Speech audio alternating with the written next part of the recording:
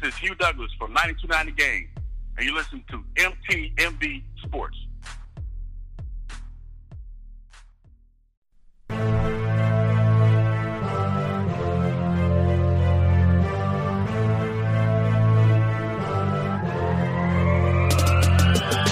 Welcome back, everybody, to another episode of the Jay Stevens Podcast. This is episode number 100, dedicated to you, the listener and supporters of this podcast, because without you, the podcast would not be what it is today. And as always, thank you for listening and downloading to another episode of the podcast. On today's episode, we have Mr. Greg Doyle, sports columnist for the Indianapolis Star, coming on and joining me to talk about his sports writing career and so much more. And when I was thinking about who I would have come on here on the podcast to be the guest of the 100th episode, Greg Doyle's name was the very first name that came to my mind. You may be thinking, I don't know much about Indianapolis, but I have heard that name Greg Doyle before. Well, Greg Doyle spent time at CBS Sports and then in 2014 transferred from being a national columnist to being a sports columnist for the Indianapolis Star, the main newspaper in Indianapolis,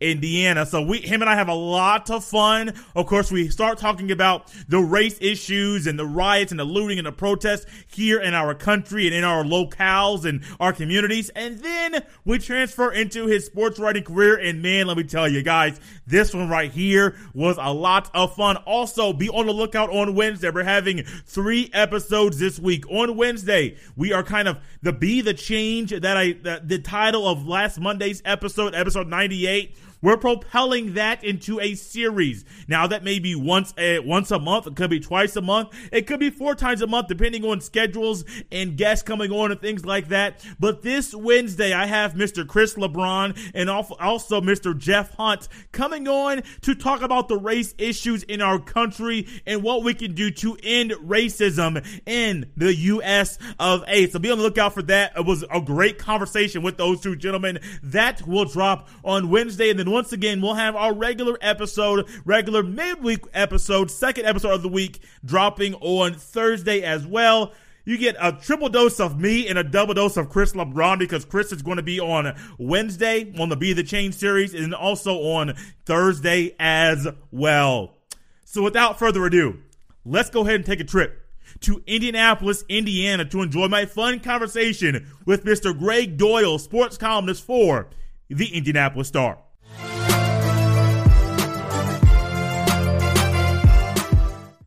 Hey, Greg, welcome to the podcast. Hey, how are you doing, sir? Doing great, man. Doing great. Glad you could be here with me today with what's going on in our country. And it all started, it started about a week and a half, 2 weeks ago with the George Floyd getting murdered outside of the store there, had him in the cop car, took him out. 8.5 minutes later, his life is gone. Now, that was kind of like the boiling point where so many people were frustrated with what's going on. And then there were protests that started after that. And then even in our city, as you're not from Indianapolis, but I do know that you call Indianapolis your city. So with you, what's going on here with you?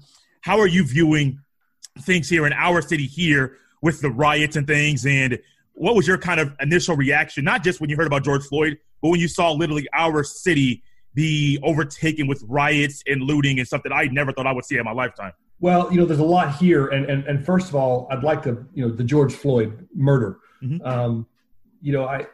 There's so many Castile, there's so many names that we all know. Ferguson, there's so many cities we all know that kind of in this era will go down, much like Selma, Alabama went down. And, we have Philadelphia, Mississippi back in the 60s. We have our cities. And white people don't like to talk about white privilege. Some don't. I got no problem with it. It's a real, and white people don't like to talk about white guilt because that implies we've done something wrong, and our ancestors damn sure did. And some of us are right now. But it's hard to, as a white guy, which is, of course, all that I am, it's hard to be on the wrong side of this and to watch people that look like me killing people that look like you. And I fight the urge and lose to just apologize to people when I see them. Hey, I'm sorry for what's going on. And to when I see someone out, a black folk person out walking, I make it a point that I'm smiling at you and saying hi. I'm overcompensating. We're all against you, it feels like, and we're not. So let me go out of my way and even probably creep you out by running over and saying hi, because it's just so damn awful. And there's so anyway, the George Floyd thing was just a lightning bolt from hell. And then what happened the next couple of nights, it took about 3 nights, I guess, to really take off. Yeah, was scary. But just for 1 or 2 nights, because you didn't know it's just going to get worse and worse and worse. And instead, what we've seen is it's gotten better and better and better. The protests are continuing. They're peaceful. Yeah. We're seeing police. And there's still some bad ones out there. There's still some bad of everything out there. But we're seeing cops are marching in solidarity with the protesters. Did you see the Macarena video? I did not, no. I think it's in D.C., I'm not sure. But it looked like the National Guard wearing their camo outfit. The song The Macarena came on. I don't know who played it. Yeah. It looks like a Michael Jackson video with Thriller, where just all of a sudden all these zombies are dancing together. All these National Guard people start doing the Macarena. I mean, and they're out there to keep the peace. And anyway, we're just, and the heroes are not the police and the National Guard. But the point is, we've never seen this kind of support from both sides, kind of agreeing. We hate what's happening. Correct. We're here to keep the peace. You're here to protest. We're going to make it through this in one piece, as opposed to you're here on one side, we're on the other, and we hate each other. It's not turning out that way right now. And this, Lord knows, our country's not fixed. But this is the first time in my lifetime where I've seen like major steps where there's maybe something going on here good. Yeah, I think it is. And I've had to stay off of social media a lot more than normal, because emotionally I can't handle the amount of videos that are out there and the pictures. And I know that we're in a digital age, and I know that with cell phones, we walk around with things in our pocket that allow us to document things that even when I was born in 88, when I was born, none of that stuff was around. When I was in elementary school, middle school, even in high school, we had cell phones, but we didn't use cell phones then like we do now. And so all the onslaught of just everyone's thoughts being out there, everyone has a platform, everyone has videos, everyone has pictures. I had to emotionally just take a step back and be like, I can't handle this. But you're exactly right. I think it was Sean Reed or the Dresser. I forget the young man's first name, but last name Reed. He got shot off on the northwest side. That's like 5 minutes away from where I live. And yesterday, just last night, Friday evening, I think it was Friday around 4. I've been following Clark Wade on Twitter, and he's been putting a lot of videos up. Phenomenal job with that. And he had documentation around, I think, 1 or 2 o'clock. There's some cop cars there. Around 3 o'clock, there are more cop cars there. But as you said earlier, there was nothing rude or cruel or crooked. Nobody was shooting people. They were just protesting to get something done, because we haven't heard anything about that young man, unless we heard that he shot. We heard about the aftermath. But peaceful. Things are getting more peaceful. And it's a lot of the young people. And it was either my dad or somebody else was saying, what we're seeing right now is that young people are fed up with the older generation. And if you're listening to this and you're younger, thank you for that. If you're on the right side of this to try to end racism, because there are a lot of young people, black, white, Hispanic, doesn't really matter the color. They're literally fed up with the older generation and how they have kind of accepted that people are racist, but not stopped it. And even though the George Floyd thing and the riots and the looting, there have also been the regular people that are just saying, hey, man, if you're going to loot and tear down that young lady's store, don't do that. And it's amazing, Greg, that people are just stepping up and saying, no, we are done with this. There's no reason for racism to be here in our country. Yeah, I'm right now with you at my girlfriend's house, and I spend a lot of time here, obviously, and she lives just off near Mass Ave, but sort of near there. So a couple nights ago, I want to say Wednesday night, might have been Thursday, I think it was Wednesday night, the marchers, that night of protest, they came right down Mass Ave, almost to the end of Mass Ave. Like, they walked a long way. And because I could hear them from her front porch, I ran over there not as a sports writer. I ran over there as a reporter. I ran over there as a human being. Like, what's going on? I want to see this. And I was struck by a number of things. One is, the age. It seems like this is a definitely 20 to 30-year-old group, mainly, with some outliers. But the protesters at one point, they said, everybody, let's form a circle. And so they really blocked off like 5 roads, which is fine, and formed a huge circle of about 1,000 people. And there was maybe 12 leaders of the protest. A couple of them had bullhorns and signs in the middle, and they were all black. But the 1,000 people in a circle around them, I'm going to say unscientifically, was 2/3 white, if That's not beautiful, more. Man. That is if beautiful. not more. Right. It's just we're seeing both sides, white and black, those sides, saying this is not. We're finally seeing white people say, "Hey, black folks, it's up to you to fix this," because that's kind of how it's always felt. The black folks have gotten mad at and rightfully so, at various police murders, and they've protested, and it's been largely a black protest for the most part. This just feels different. This feels like it's us protesting. So anyway, I went out there, and I'm wearing my Indy Star shirt. I'm not wearing it now, but it's just I've got about 10 shirts with a collar on them. They're nice, and one of them is a free one Indy Star gave me, so I wear it. I don't wear it to everybody ask me who I write for. I wear it because it's a shirt I have. Right. And I was actually wearing it that night, not knowing the protests were coming to my front doorstep almost. So I'm out there in my Indy Star shirt, and no one says a word to me. The point of the story is not that. The point is, even though I'm wearing my Indy Star shirt, at one point the guy at the bullhorn says, if you support Black Lives Matter, if you support whatever, put your hand in the air. And I'm standing out there, and there's 1,000 people with their hand in the air, and I'm like, I'll be damned if this 50-year-old white guy's gonna stand out here and not put his hand in the air. So at that point, I joined him, and I'm out there with them, and just decided, you know what, I'm a human being. I'm not an Indy Star person. I'm with them, and I you know what, I hate even saying that, and I'll stop rambling here in a minute. But people like me are so desperate to prove is the wrong word, but we're so desperate to not be smeared by people like President Trump and the people that support him right now and think he's right. Yeah. So people like me are doing everything we can to, like as I'm doing to you, telling you, hey, I had my fist in the air, and hey, I hate to, I don't mean to come across like I'm some heroic guy or something. No, I just don't want to come across like a bad guy. I'm not a bad guy. I'm not like, there's a lot of bad guys out there, and the last, it's okay. Real quick, the people that have a Confederate flag in their truck, you know, they will say, I'm not racist. This isn't about racism. This is about whatever they say it's about.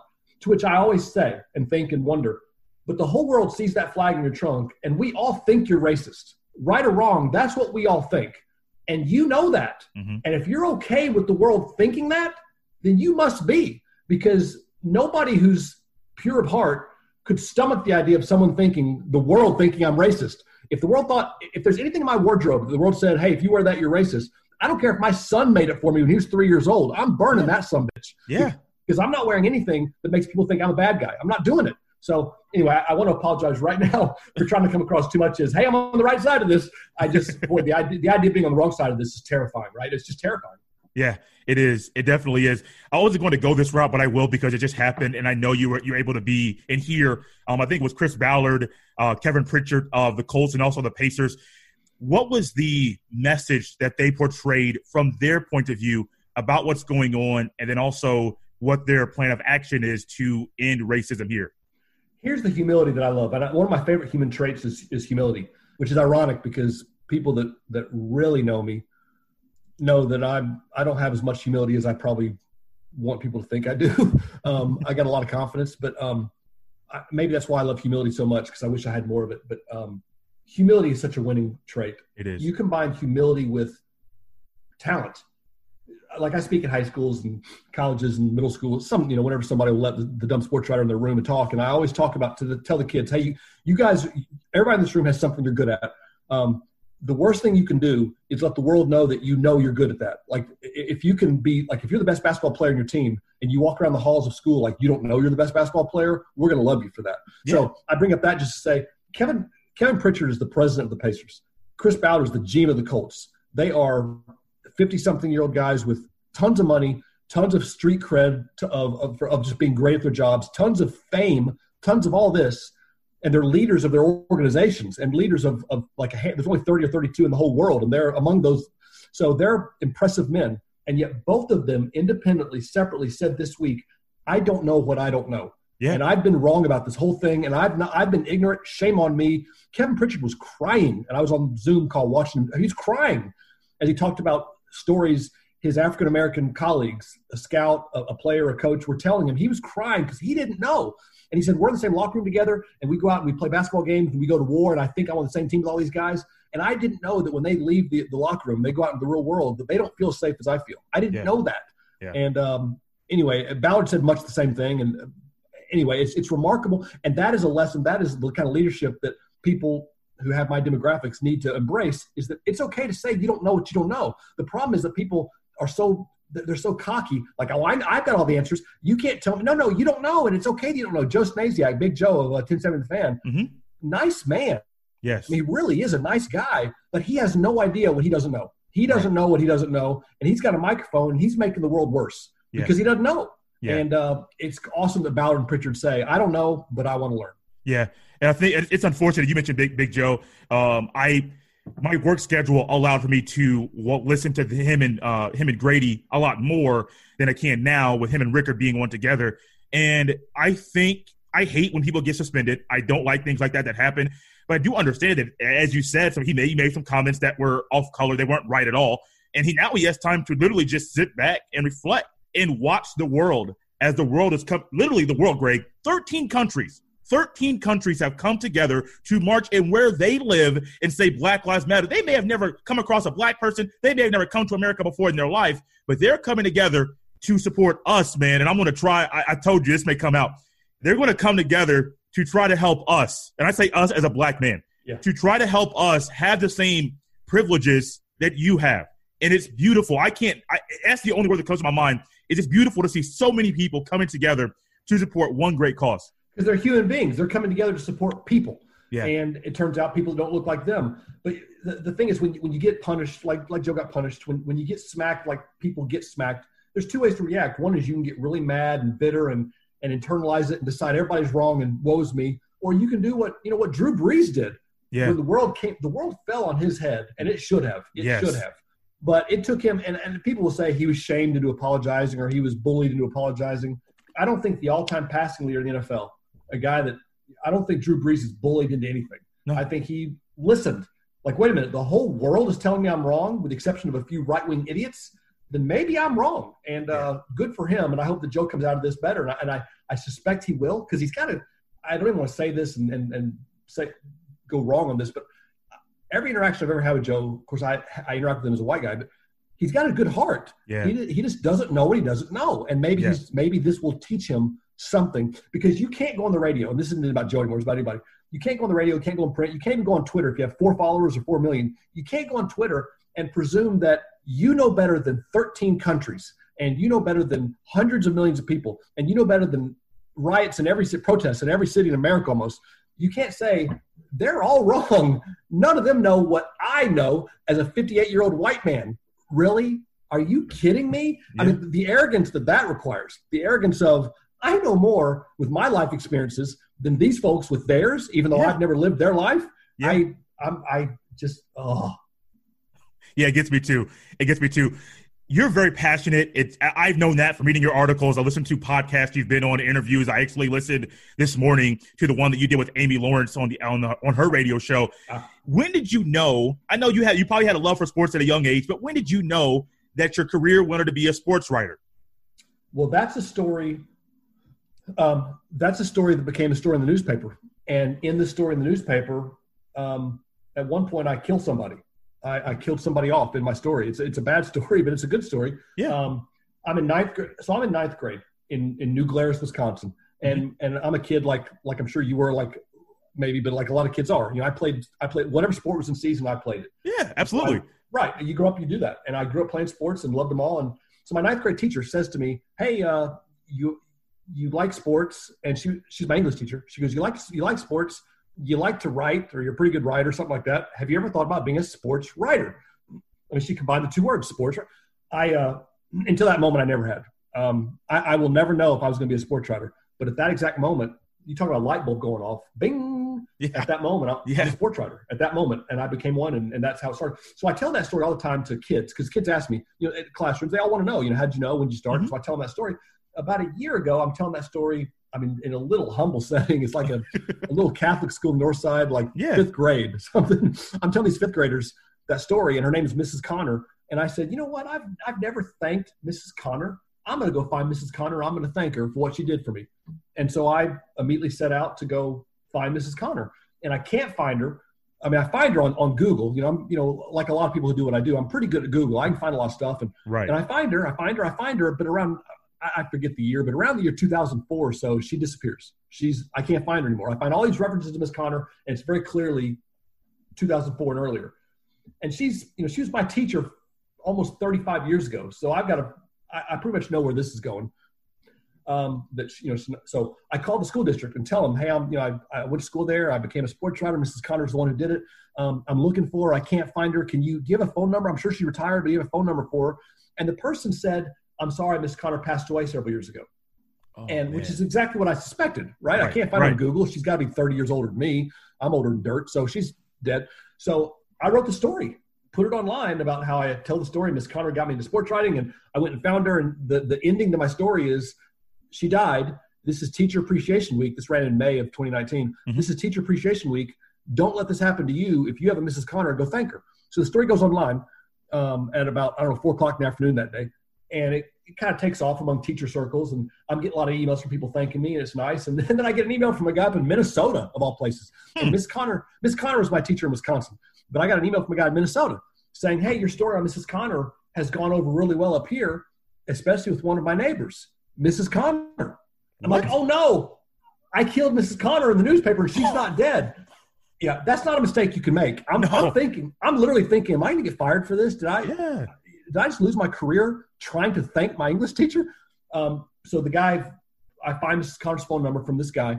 I talked to her. I apologize. She's laughing about it. She's saying, I hope you don't get in trouble. I rewrite the ending to the story. And so in print the next day, the story finally runs, and it runs correctly, but it also runs with, I tell people, I killed her off, but it turns out she's alive and blah, blah, blah.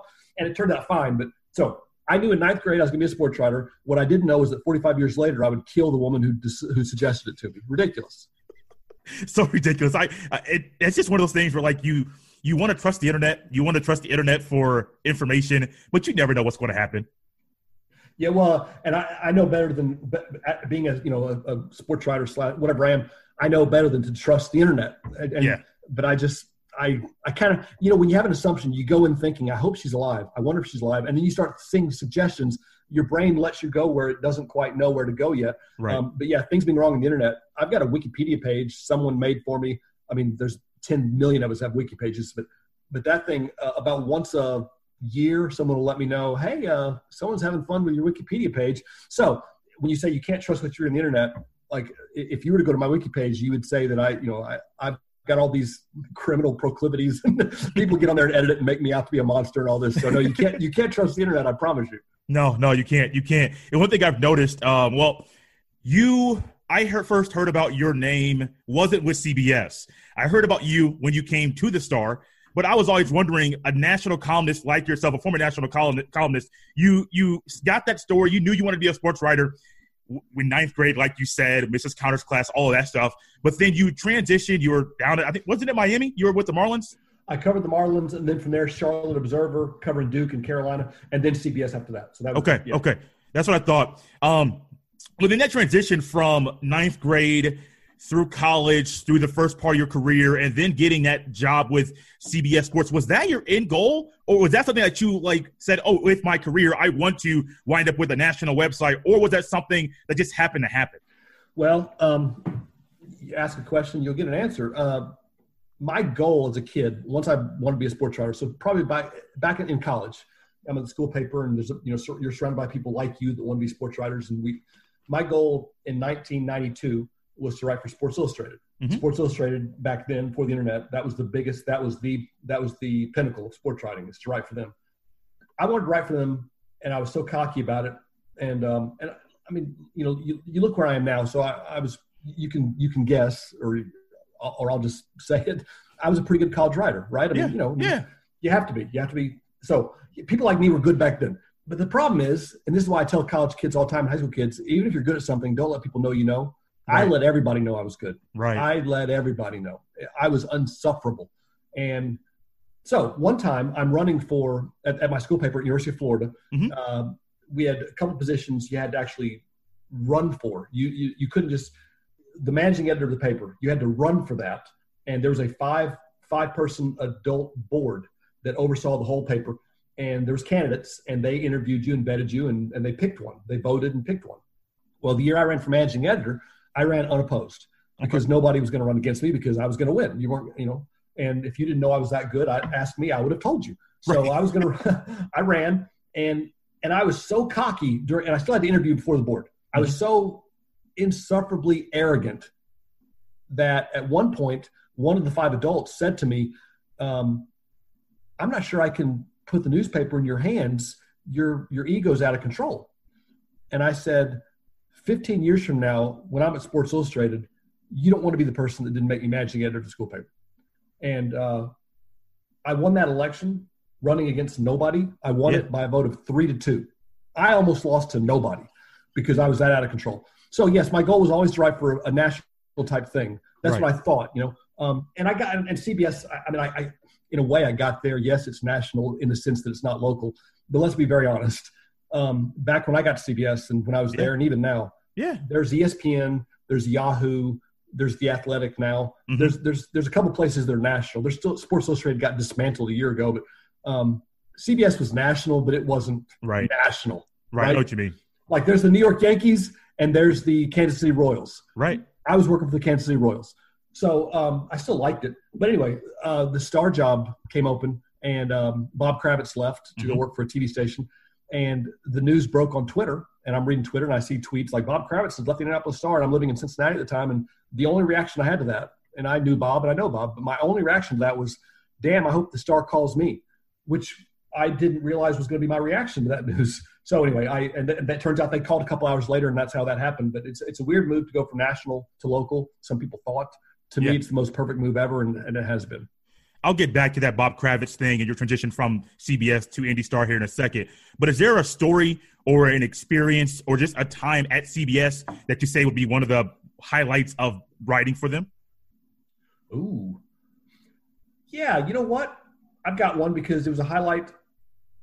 It changed my life. Okay. And not in a great noble way. But, yeah. I think it's 2007. The UFC, mixed martial arts, the UFC, was not quite underground anymore, but it was a niche sport. It still is a niche, but it was a very small niche back then. And that was back when people like John McCain were calling it human cockfighting. And UFC was not even sanctioned in most states in America or around the world. So it was clearly on the wrong side of history at that moment. And I hated it. Had never even seen it, but just the idea of it when I'd heard about it. And I was very willing to have strong opinions about things I didn't know. Right. And unfortunately I still am sometimes, but I hated it. The UFC came to Columbus, Ohio. I think it was March 3rd, 2007. I think it was UFC 70. Came to Columbus, Ohio. I was in Cincinnati. I drove up with the sole intention of just ripping the sport apart. I'm going to go and watch this thing and I'm going to rip it. And I'm kind of like you're the hot take guy. Oh, I was Mr. Hot Take. Oh, I was. Oh, that's what – back then hot takes were what people wanted to read. Yeah. As dumb as it sounds now, 10, 12 years ago, people liked hot takes. True.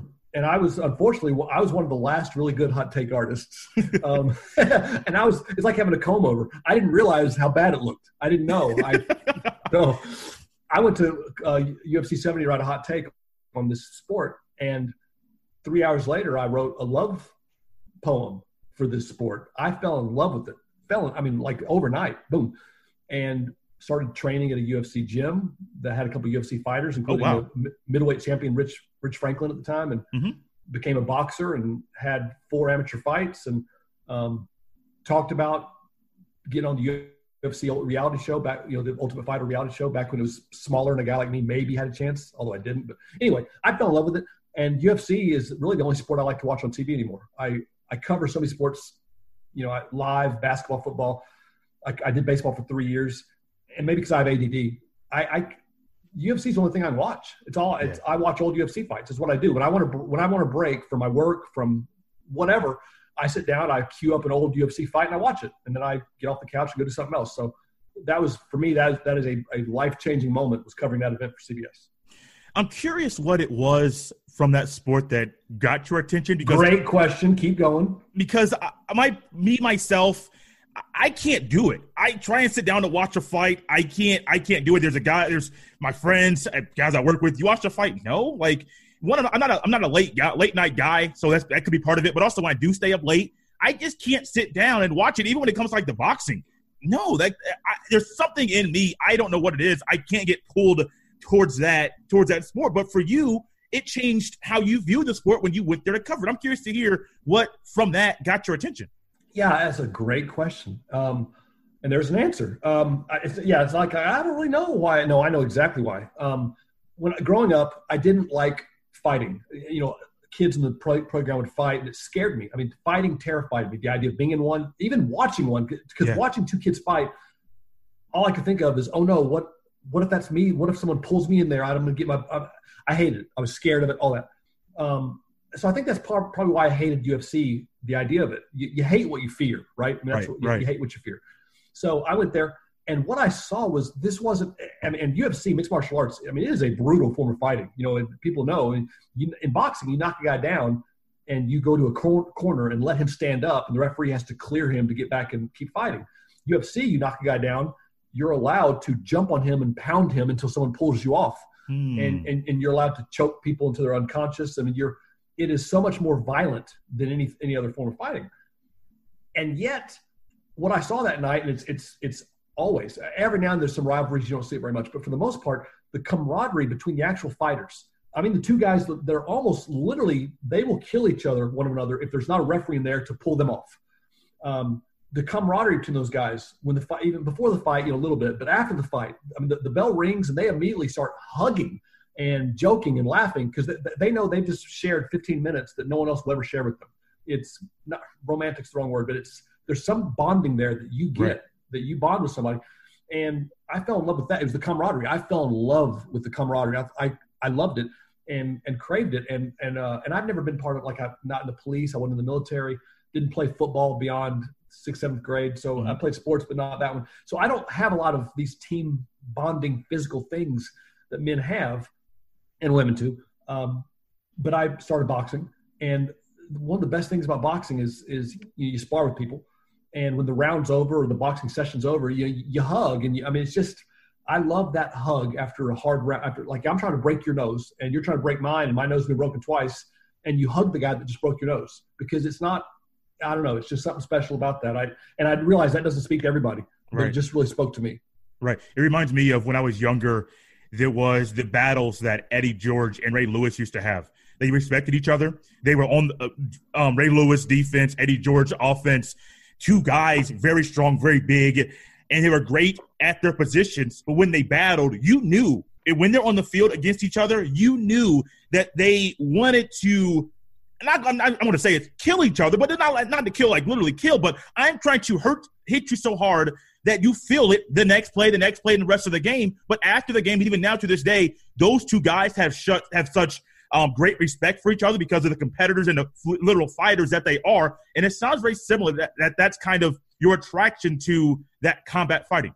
Yeah. And the thing about the fighters is they're such, and it doesn't look like it. I realize it doesn't, the way they talk, the way they hype fights, which is all promotion, but the way they look with their tattoos and the way that, they look scary.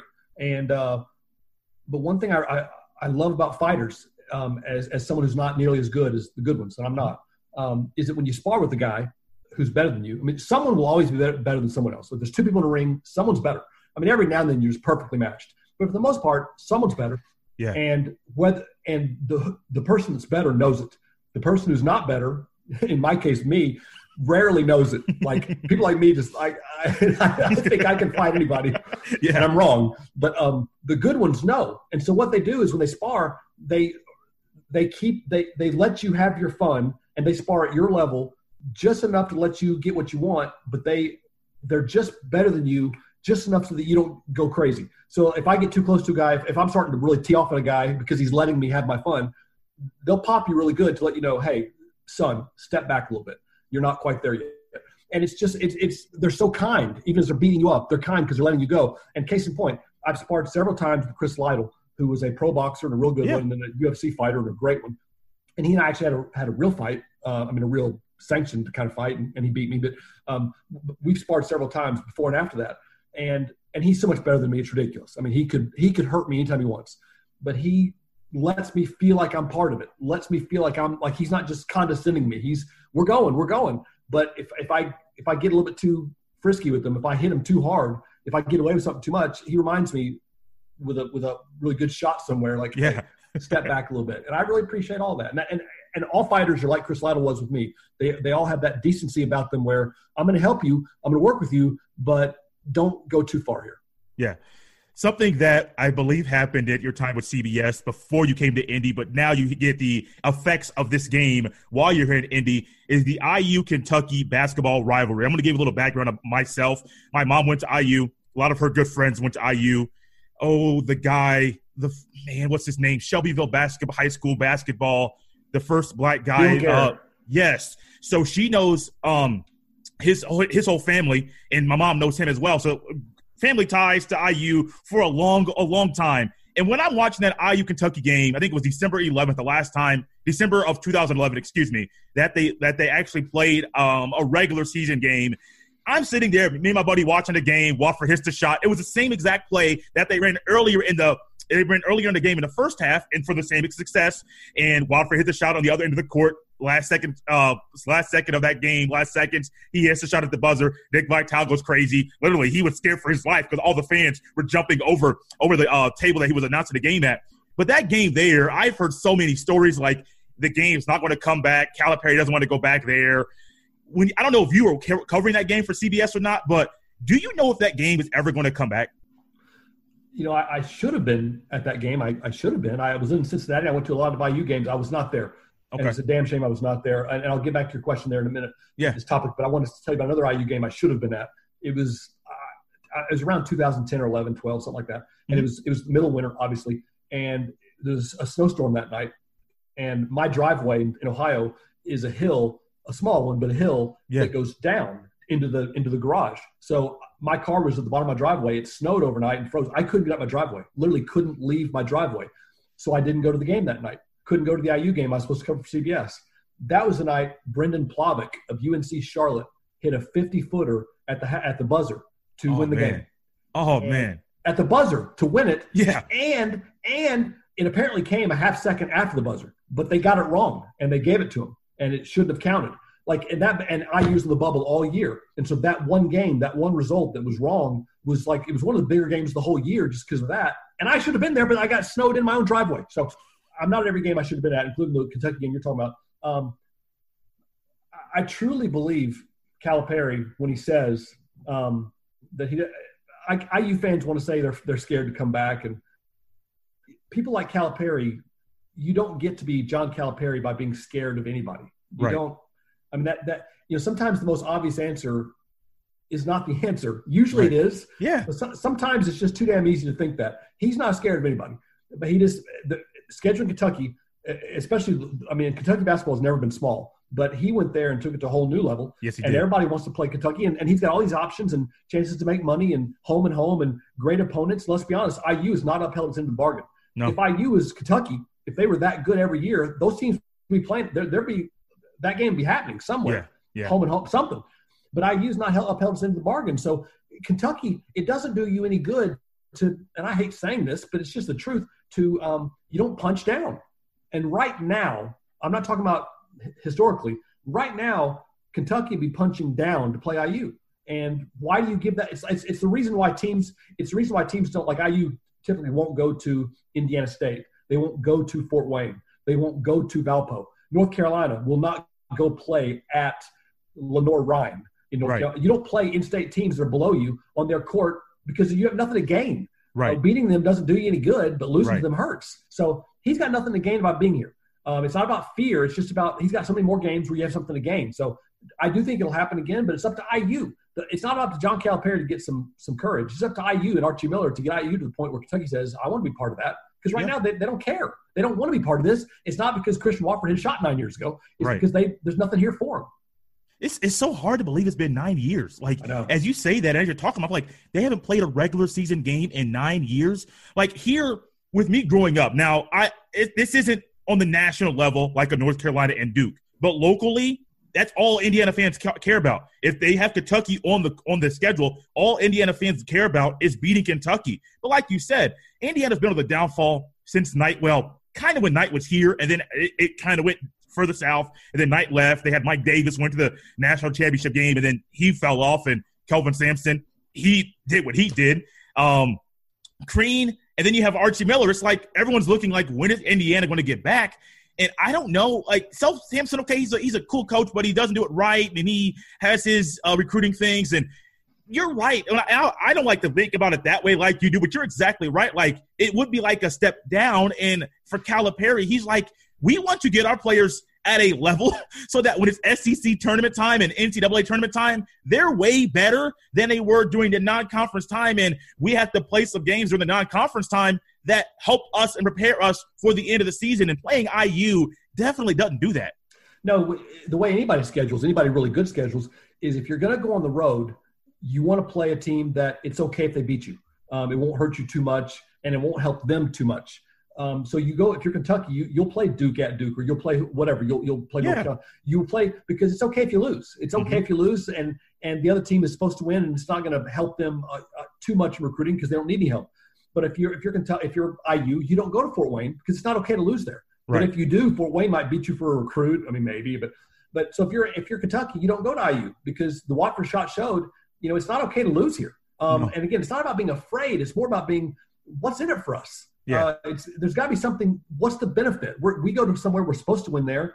And granted, Kentucky IU is not IU Fort Wayne. I mean, it's a lot closer than that. But yes, the onus is on IU. The onus it's on IU to get better. And people who say IU, who wonder, can IU ever be what it was? First of all, in Bob Knight, they had, I mean, arguably, not even arguably implies there's an argument. There's no argument here. One of the best coaches of all time. Yes. I mean, there's no question about it. Yes. Like history shows, one of the best ever.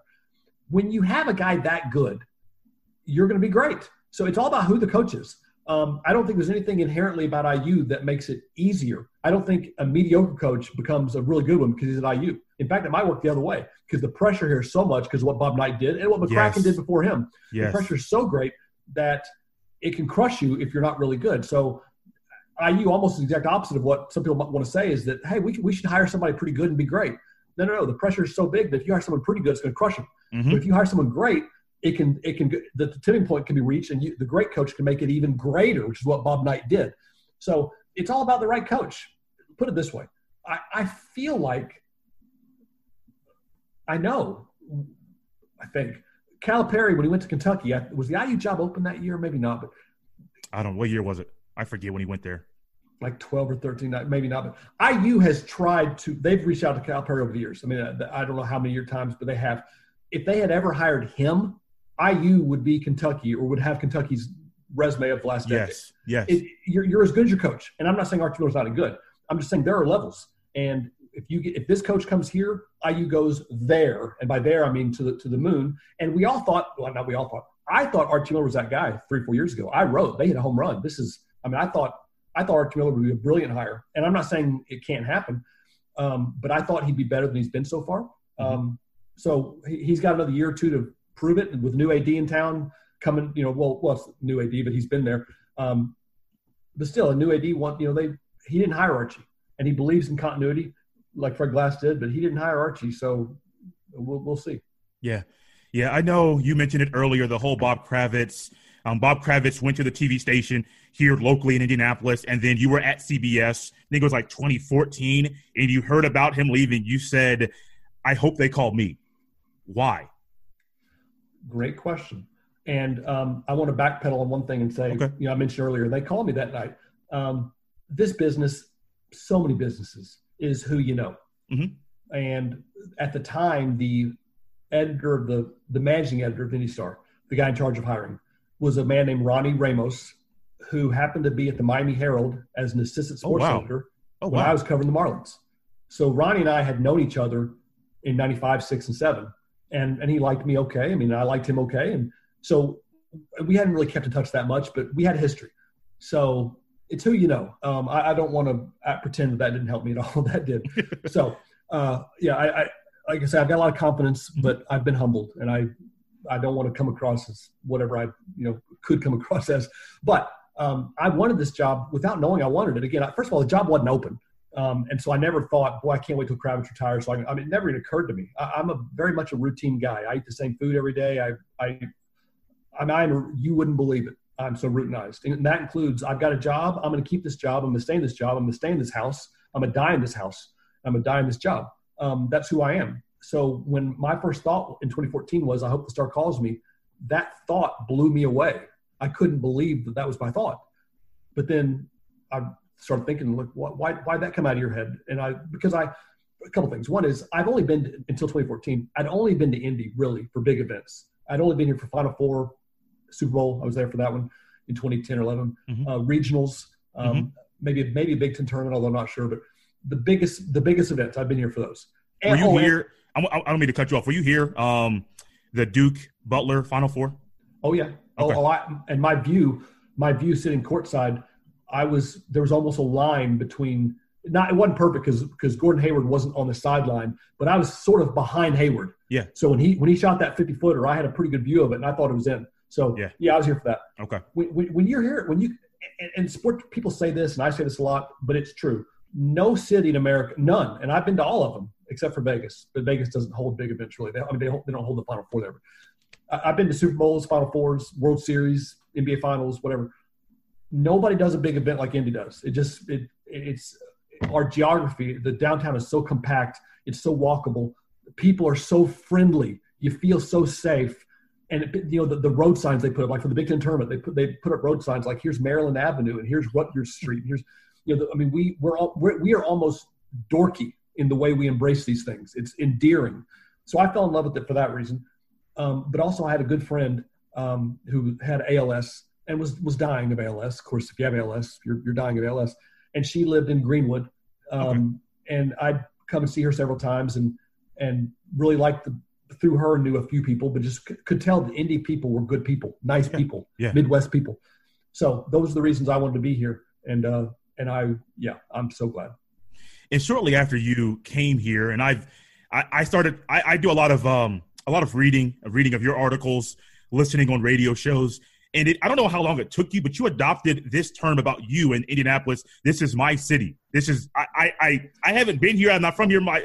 You mentioned Wisconsin, going to school, covered the Marlins. You lived in Cincinnati, but you said this is my city. And for people here, that means something. I'm sure it does for all the listeners here of the podcast in your local area. If somebody comes in from out of the area and then comes in to say it's my city, you're like, oh, wow, I like that. But then if they say it and there's no action behind it, you like, oh, I don't like that person because their words are different than their actions. But your actions match your words, calling this my city. And I am sure since you've been here, Greg, you have gotten a great welcoming from sports fans all over the state because you go all over to find these stories. And they're thinking, wow, this guy, he's not from here, but he calls this my city.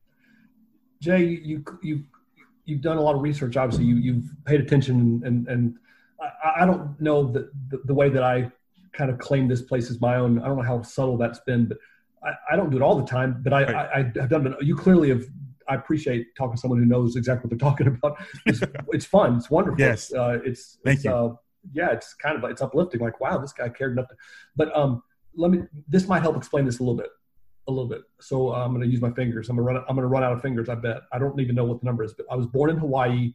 Then moved to Oklahoma, Mississippi, middle school, Wisconsin for just 1 year, Miss Connor's year, high school in Georgia, also lived in Tennessee, Memphis for 1.5 years, that's 6, college in Florida, and then a couple cities in Florida, we'll say in Florida. I went to North Carolina, lived in Indiana, Ohio.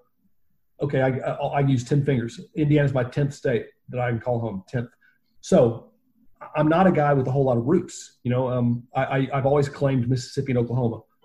But graduated high school in Georgia and went to college in Florida. So I've got some deep connections to certain states. But I wanted to be here, first of all. I've lived in 9 states before I came here. I wanted to be here. And working for CBS, I could live anywhere I wanted.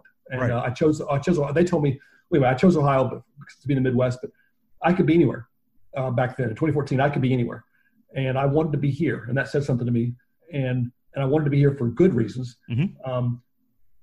But I'd never been a city columnist before. I'd never had in Charlotte. I covered Duke and I covered some teams. In Miami, I covered some teams, but I never was a city columnist. And I am not the voice of Indianapolis sports. I am not. That's not what I am saying here. Right. But what I am saying here is that when I write something, I am representing us. I'm one of the voices for sure. I'm representing us, or whether people want me to or not, I feel like I am. Right. And I've become something I never thought I'd become. And it's almost a homer, but not quite, because a pure, true homer is someone who watches the teams he covers, the Colts, the Pacers, IU, Purdue, and wants them to win and is upset when they don't. And that's not where I am. But I am a homer in the sense that especially now 6 years later, but it took me about a year to feel this way, is that this is my city. These people are my people. I'm their person. Like we're all in this together, and I want us to win. By win, I mean I want us happy. I want us successful. So, for example, when New England cheats the NFL team in my city, I'm pissed off at Bill Belichick and Tom Brady, and just whatever that looks like. I want the best for us, and But you're right. The actions have to follow the words. You can't just say this is my city. But some people would say this is my city and point to the court and think it's enough to say that and do that because I'm great and I'm here. No. This city is great, and I'm here. So this is my city. Yeah. That's all that means. This city and this state is great, and I'm here. So I'm thrilled. I'm thrilled about that, and I can't learn enough. I love going around the state and the city too, but wherever. Newt Rockne's gravesite, Washington, Indiana, to Dave DeJarnett, the first great African-American basketball player, 30 years before Oscar Robertson. I mean, just to find these stories all over the state and all over town. I went to the funeral site of Oscar Charleston, great Negro League ball player. Yeah. Who Negro League Hall of Famer, baseball Hall of Famer. Anyway, there's stories like that I want to discover. I want to learn more about this place. It was, and I'm going to go a little bit longer than I planned, but it's okay. We're having a lot of fun here. Thank you. Tyler Trent, that story, that connection, it was one that when I used the word hot take guy earlier, because like I said, I've listened to a lot of your interviews and you said it yourself. You were like hot take guy. That was kind of a thing back then. But taking the hot take guy, going to the Tyler Trent connection to the point that even you said you spoke at his funeral. Scott Van Pelt came from Bristol to come to the funeral. And there were all these people that came around. Was that a story was that something that you stumbled upon? Because I know you and I are local here. We both live in Indianapolis, but there are a lot of people here that listen around the country to the podcast and even some around the world. So they may be wondering, how does a guy go from a hot take guy, then Jay starts talking about a Tyler Trent story that I've heard of, but Tyler Trent's no longer here. And then Greg is a guy that's very hot take-ish, hot take-y. But then the story, when you hear about the connection and your connection and how not just Tyler felt like loved you, but you loved Tyler, and then the family welcomed you into their home, and then all the other organizations locally that hopped in to support Tyler. How did that connection take place? Well, first of all, I was Mr. Hot Take Guy for sure at CBS, and about my last 6 months there, I started to get away from that, which might have been part of the reason why I was ready to come to Indianapolis or wanted to be here.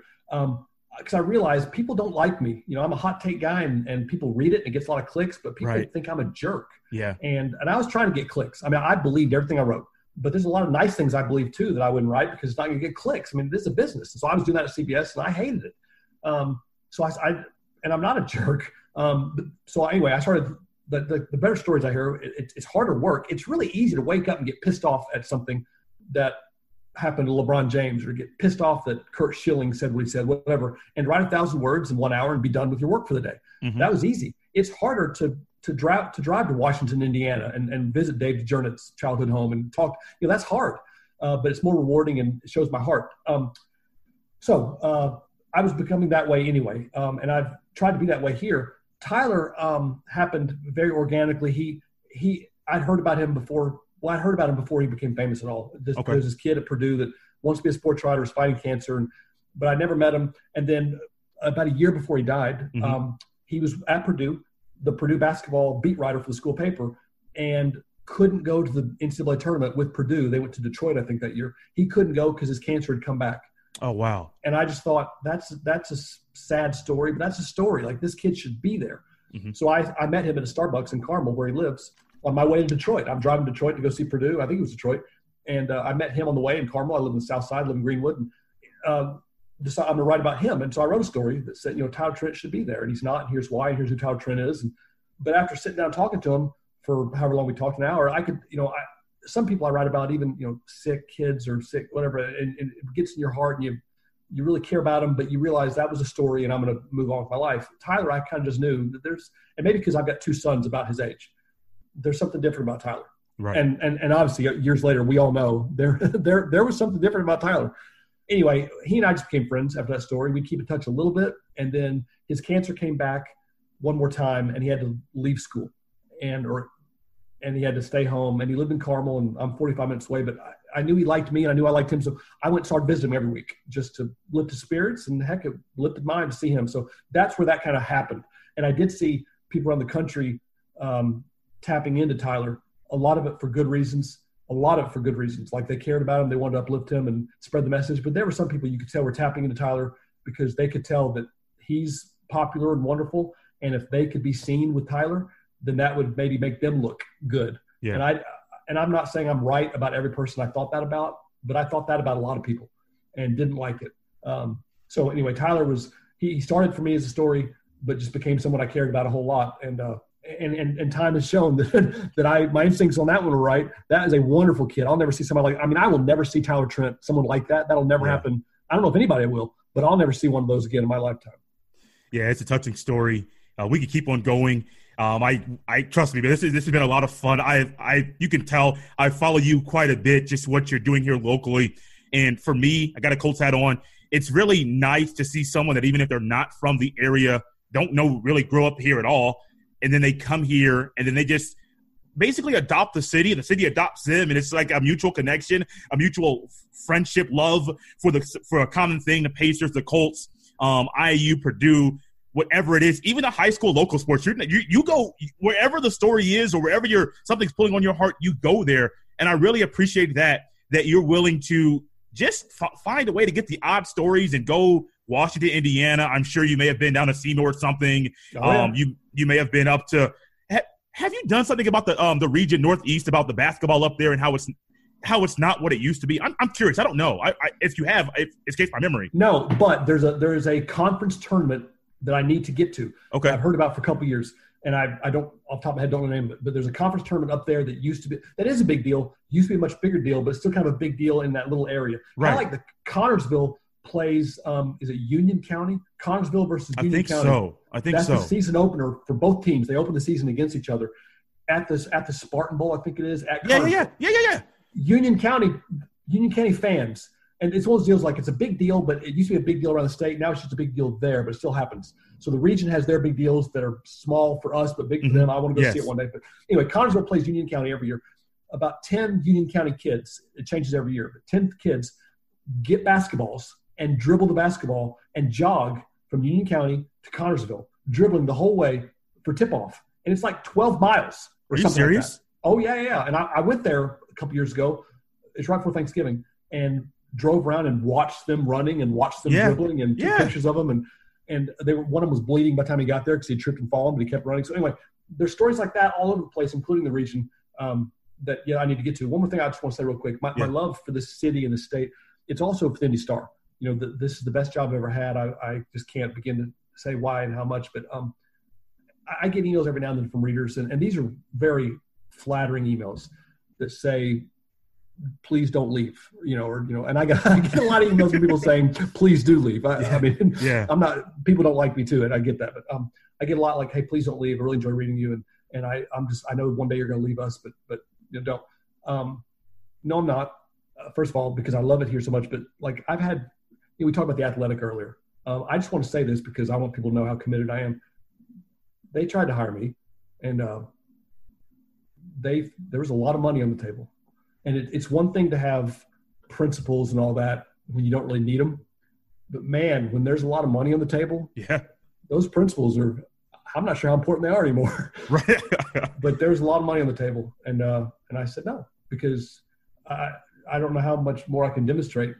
And I guess just like earlier, I wanted to establish my cred that I'm not on the wrong side. I'm on the right side of this whole race relations thing. Yeah. Well, I'm on the right side of Indianapolis and the Indy Star. I just am, and people might think he's full of crap, but I am. So there you go. Yeah.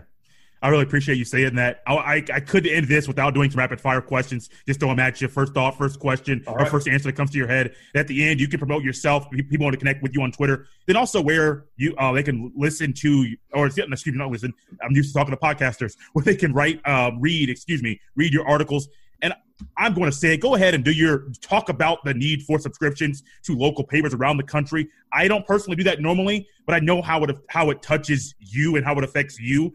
And I know it would mean more for you to say it, a writer, than coming from me. So at the end of that, we'll just get all into that stuff. But rapid fire number one, I know if we have an NFL season, will the Colts win the AFC South? Oh yeah, for sure. Okay. Why are you so confident? Because they're so much better on paper than they've been. The Tennessee Titans, I think lightning in a bottle. They had a great year, but Blaine Gabbert or whoever their quarterback is, Tannehill, it's one of those guys. Whatever happened, that was a fluke. Not going to happen again. Not with that quarterback. It's a fluke. Yeah. And the Texans are just too injury prone. So and the Colts look great. This is the best Colts. Listen, I was here for the AFC Championship game several years ago when the Patriots cheated. I've seen every Colts team since then. This is by far on paper the best Colts team I've seen in my time here. Number 2, favorite place to cover a game. I can't rapid fire that one. I gotta say, okay, 2 things real quick. Historically, nothing compares to Cameron Indoor Stadium at Duke. And I realize people don't want to hear that. I get it, but man, and I'm not a Duke guy. Duke fans think I hate them, and they're not correct. But Duke fans don't like me. There's nothing like Cameron Indoor. There's just, I don't know what else to say. There's nothing like it. However, in this market, and people really have not like this, and you might not either. Mackey Arena has the best atmosphere. I've heard good things about that. The atmosphere is unbelievable, and I'm talking about the music they play, the videos they play to get the fans fired up, the songs, the walkout song as the players are leaving the tunnel, the clapping they do. I'm getting goosebumps thinking about it. IU is good. IU's good. It's hard not to be good. Purdue's great, and I'm willing to venture to guess, and something I need to write this, but I don't want to piss off IU fans. They don't want to hear that. Right. But if you're neutral and you go to both arenas, it's almost no comparison as far as just one of them's really, really good and one of them's okay. Least favorite place to cover a game? Well, West Virginia football, East Carolina football, those people are nuts. They throw beer bottles at you. Let's see, locally, least favorite place to cover a game. Oh boy, I can't go local. I can't even.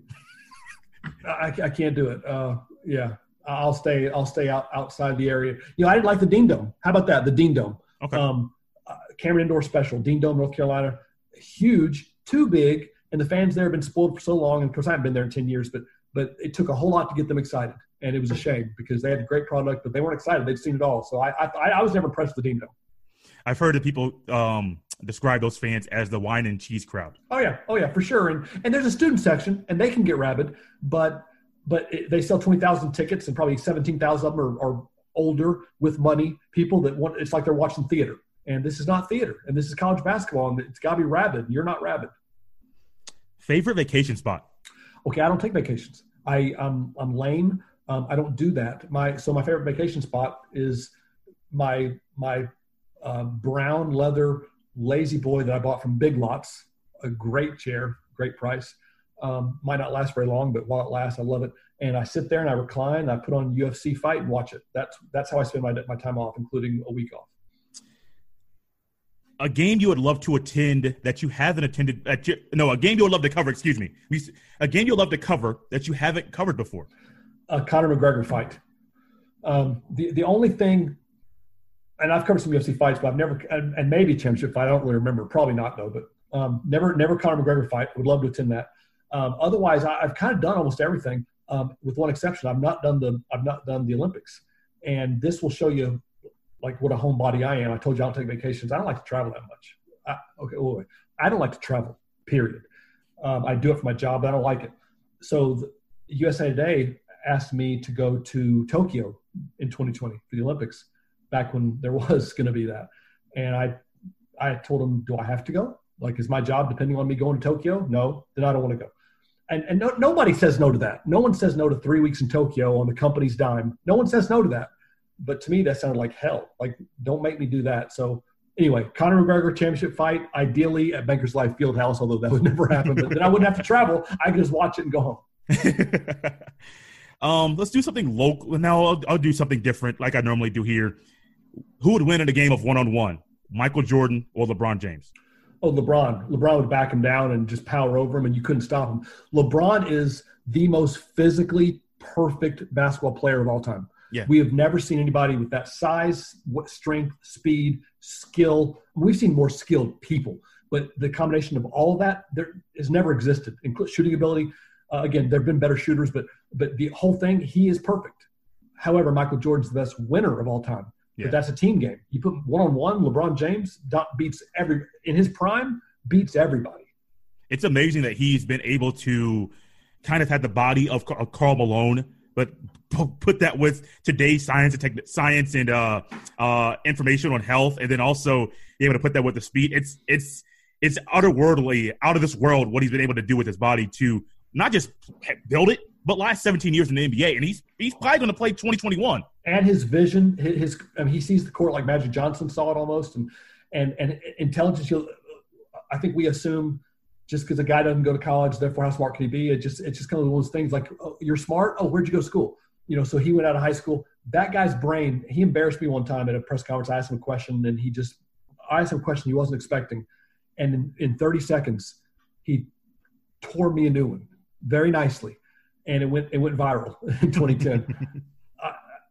His brain, intelligence is not your degree. Intelligence is how fast does information come into your brain and what comes out of it. That guy's brain, unbelievable. So it's a big part of also why he's so great. In addition to physically, just whoa.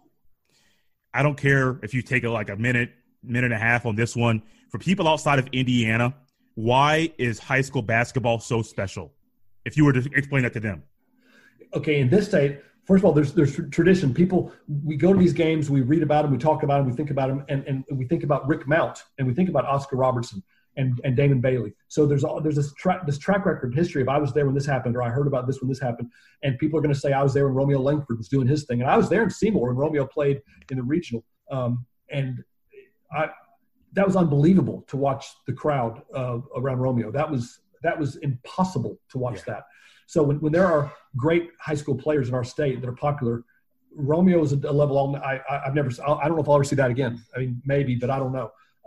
So there's that. But there's also, this is just basketball state where we, for some reason, while the rest of the world has gravitated towards football and maybe in some pockets baseball, we still see basketball as kind of like the nirvana of sports. And so we value these kids doing what they do in these little bitty towns who have very little else. They've got a lot. I mean, Connersville has lost factories and jobs, yes. and we've had opioid things around the state. But these small towns, they have their basketball team, and and it's almost like they cling to it harder than ever now because it's almost all they've got in some places. And it's breathtaking to go to these gyms. I lived in a lot of places. I've told you, I've been in a lot of high school gyms around the country just because of my job and whatever. You don't expect to see 1,000 people or more in a high school gym for a regular season game in January, but you see it here almost anywhere you go. It's incredible. Yeah, I know it was. I'm going to knock out the last one, but I know it was, I believe, 2015. It was the winter we had a really bad snowstorm. And it was Southport, Evansville Rights. Now, that game had to get postponed due to the weather. And Evansville Rights was like, we still wanted to play Southport. Like, Southport was good that year. Evansville Rights was good that year. I think it was the year that Southport may have gotten to the semis. No, I forget how deep Southport went. They were really good. They had Brunk and Scruggs, yes, and that was the year that Romeo Langford beat them up in the so it was a semi-state game. Yeah, Romeo Langford went off. That was the game I saw Romeo as a sophomore. I watched the video highlights of it, and we all knew he was good. But I was on radio show. At that point, he was like number 25 prospect in the country. Yeah. And I was telling people, Romeo's a pro. He's a one and done. He's a pro. He's one of the best players we've ever seen. So anyway, yes, I remember that team in that game. I know what you're talking about. Yes. So I had planned on going to the first game when those two teams were supposed to play, but my schedule it got canceled. And then I made plans to go the second game and the rescheduled game. Well, that game there, it got played on a Saturday. I believe it was a Saturday afternoon. I got there, and you've been to Southport for tournament games, games throughout the regular season. Like, it's huge. If it's a big game, it's hard to find a place to park. Well, I have found a way to park right across the street from the school in a street that really it gets kind of taken up, but it's not. I don't have to park walk a mile to get to the school. And for people listening to this, they'll be like, "What do you mean, Jay? Like, walk a mile?" Trust me. I'm pretty sure you've been to Washington. I went to Richmond for a semi-state game. Like, if you get to these big games when 7, 8, 8,500 plus fans, crazy wild, it's hard to find a place to park. And that day there, I got there at the end of the JV game, and there was nowhere to sit. 7,500 people, nowhere to sit, standing room only. I literally stood the entire game, and I didn't care because I love high school basketball. I have my entire life in high school. They're like, why are you trying to go to high school games for? I'm like, I love this stuff. It's in me. And so, like, that game there, I'm like, oh, wow. And I had been out of Indiana for a while, came back. This is why I love high school sports, high school basketball. It's not just me. And that's not just that day in a regular season game in a Saturday afternoon. When it snowed still, I believe, that day, that's all season long. You mentioned Connersville. There are so many of those small little schools, Washington being one of them, Lagodi being one of them. There are so many of these small schools that when it's game time, the town shuts down like it used to, and everybody comes out. Oh, when Connersville plays a high school tournament game, a state tournament game, the city shuts down and Connersville leaves. Connersville's no longer there. Connersville's now in Seymour. Connersville's now in Newcastle. They're gone. Blackford is that way with Luke Brown. You go to a Blackford game to watch Luke Brown, home or road, because he's a traveling circus. And you got to get there for the JV tip-off where you don't have a seat for varsity. It's just how it is. Yeah, I went to LC, and the LC-LN game's the same way. If you don't get there for the tip-off of the JV game, you're not getting in, and you're better off buying a ticket before the game beforehand, because it's hard to buy those tickets when you get there at the stadium. It's insane. So do you know LC, did you know Emmanuel? If he graduated recently, no, because I graduated in 07. No, he graduated in about 14, 15. He had muscular dystrophy. I heard about him. Emmanuel, yeah. And he had this almost this Forrest Gump ability about him where, Forrest Gump, the movie, kind of shows up everywhere. Emmanuel showed up everywhere in his motorized wheelchair. Yeah. And his favorite player was LeBron James. And I wrote a story about Emmanuel one time and wrote that his favorite player is LeBron James. LeBron somehow heard about it and sent Emmanuel this packet of stuff. Oh, wow. A handwritten letter. Emmanuel was the guy that there was a rally on the state at the courthouse. It might have been a Black Lives Matter rally, but like 3 years ago. And the bullhorn found its way in his hands, and he's talking to the crowd. And when Christmas Addicts played their first football game in 30, 40 years, about 3 or 4 years ago, because they shut down the football program for decades, their first home game, 30, 40 years, he was there on his motorized wheelchair. He made it, and I saw him. Anyway, I was just thinking about Emmanuel, that this right now what we're going through, the protests and all this, he's the guy that would be in the middle of it all, holding the bullhorn. So anyway, LC, great kid. Yeah, but the LCLN game, like you mentioned, like full basketball, how the stadiums are here, how the arena gymnasiums are here.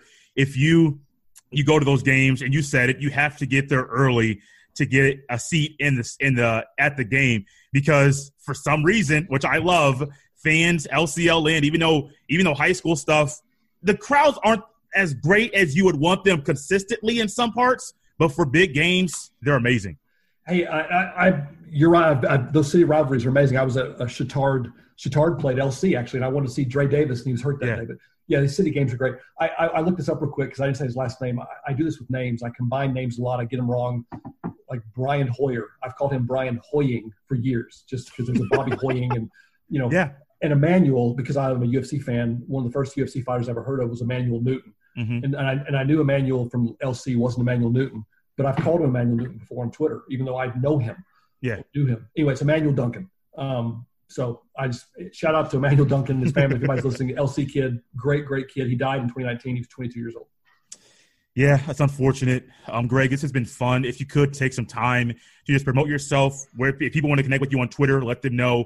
And then also kind of just tell why it's very important for people locally to subscribe to their local paper. Well, I mean, I'm on Twitter and Facebook and Greg Doyle, and you guys spell it weird, but people can find me if they want to. I know that. But subscribing to the Star, the printed product is dying. It's dying around the country. And, my goal, my hope is that when I retire from this job in 20 years, whatever that is, I hope there's a newspaper that I can hold and retire from in my hands that day. And I don't think there will be. And, I don't know anything. I don't have any insight. I just see what's happening. And I don't like the odds of there being an actual paper in 20 years. We'll be online. We're online now. We'll be digital, but I don't know. But because without subscribers, print subscribers, that's a big source of revenue, huge. And we're losing them every day. So we need digital subscribers. We need them. And this is not about charity and pity and please help me have a job and help me save me. The world needs newspapers. The world needs, like, what's his name? Who's that evil? Larry Nassar, Michigan State. Mm-hmm. Without the Indy Star, he's still molesting kids right now. And that's an extreme example of what a local newspaper can do for a community. But that's what we do. We hold people accountable. Our news side holds governors and mayors accountable and racist cops. And you need us. Yeah. And in every city, you need us. Heaven help the country. And North Korea is one of them. Russia is one of them that doesn't have us. You might not like us all the time, but you need us, and you can't take us for granted, because without support, we won't be here. And so, we're giving away the digital. We're giving it away. It's like $1, $2, $3, $4 a month. I mean, we're giving it away. Please subscribe. Please, please, please subscribe, because there's a guy in the White House right now that would love nothing more than for people like us to not exist anymore, newspapers. Yeah. And all I can put it to you is this way. You can think like he thinks, or you can think the exact opposite. And if you think the exact opposite, subscribe to Daily Star. Greg Doyle, thank you so much for coming on the Jay Stevens podcast. This has been a lot of fun.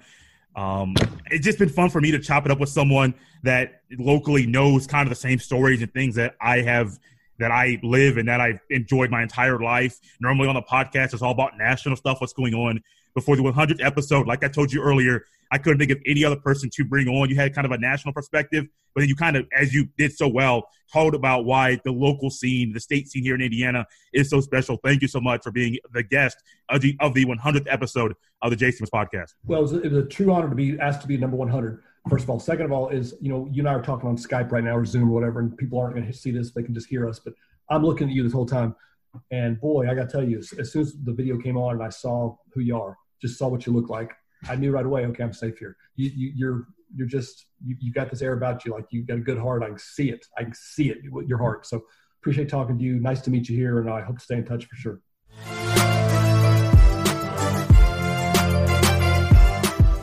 One thing I enjoy about Greg Doyle, and it's one reason why I believe he was the perfect fit for this monumental moment here in the history of the Jay Stevens podcast, is that he is unapologetically himself, no matter what. Doesn't matter what the trend is of the day, he is always himself, and it was portrayed so well when talking about the protests or talking about UFC or things happening locally. He's unapologetically himself, and it's enjoyable to have people in sports. They don't just go with whatever trend there is in that day. They just stay with who they are, no matter what, and just go about their life living it the way that they see fit and not changing for people. And I really enjoyed that. And you saw that portrayed there in Greg's conversation, his dialogue that him and I had. It was a lot of fun. I appreciate him coming on, taking time out of his busy schedule, his busy day to be on here with me. I hope you enjoyed the conversation as much as I did. Also, remember, there's going to be a triple dose of the podcast, the Jay Stevens podcast, this week on Wednesday. The Be the Change series. We're going to have Mr. Jeff Hunt, Mr. Chris LeBron coming on to talk about just that, being the change, talking about race issues in our country, and also ways that we can end race issues here in the U.S. of A. And then also on Thursday, the regular time, we're going to have our second episode of the week. Mr. Chris LeBron's going to be with us one more time talking about the New York Football Giants. All you Giants fans, you don't want to miss that conversation that Chris and I are going to have. That will drop on Thursday morning. Thank you for listening to the episode of the Jay Stevens podcast. As always, you can follow me on Twitter at JStevens07. If you are not on Twitter and you would love to connect with the podcast, send your emails to jstevenspod@gmail.com. Remember to always subscribe, rate, and review. It's a great way for people that are searching for the podcast to listen to come across this one. Then remember to always get the word out about the podcast via word of mouth. The things that we enjoy in life, we are more willing and somewhat wired to tell other people about. So that if this was your first episode, or if you have been listening since episode 1, be sure to people know about the podcast. This has been episode 100 of the Jay Stevens podcast. I'll see you next time.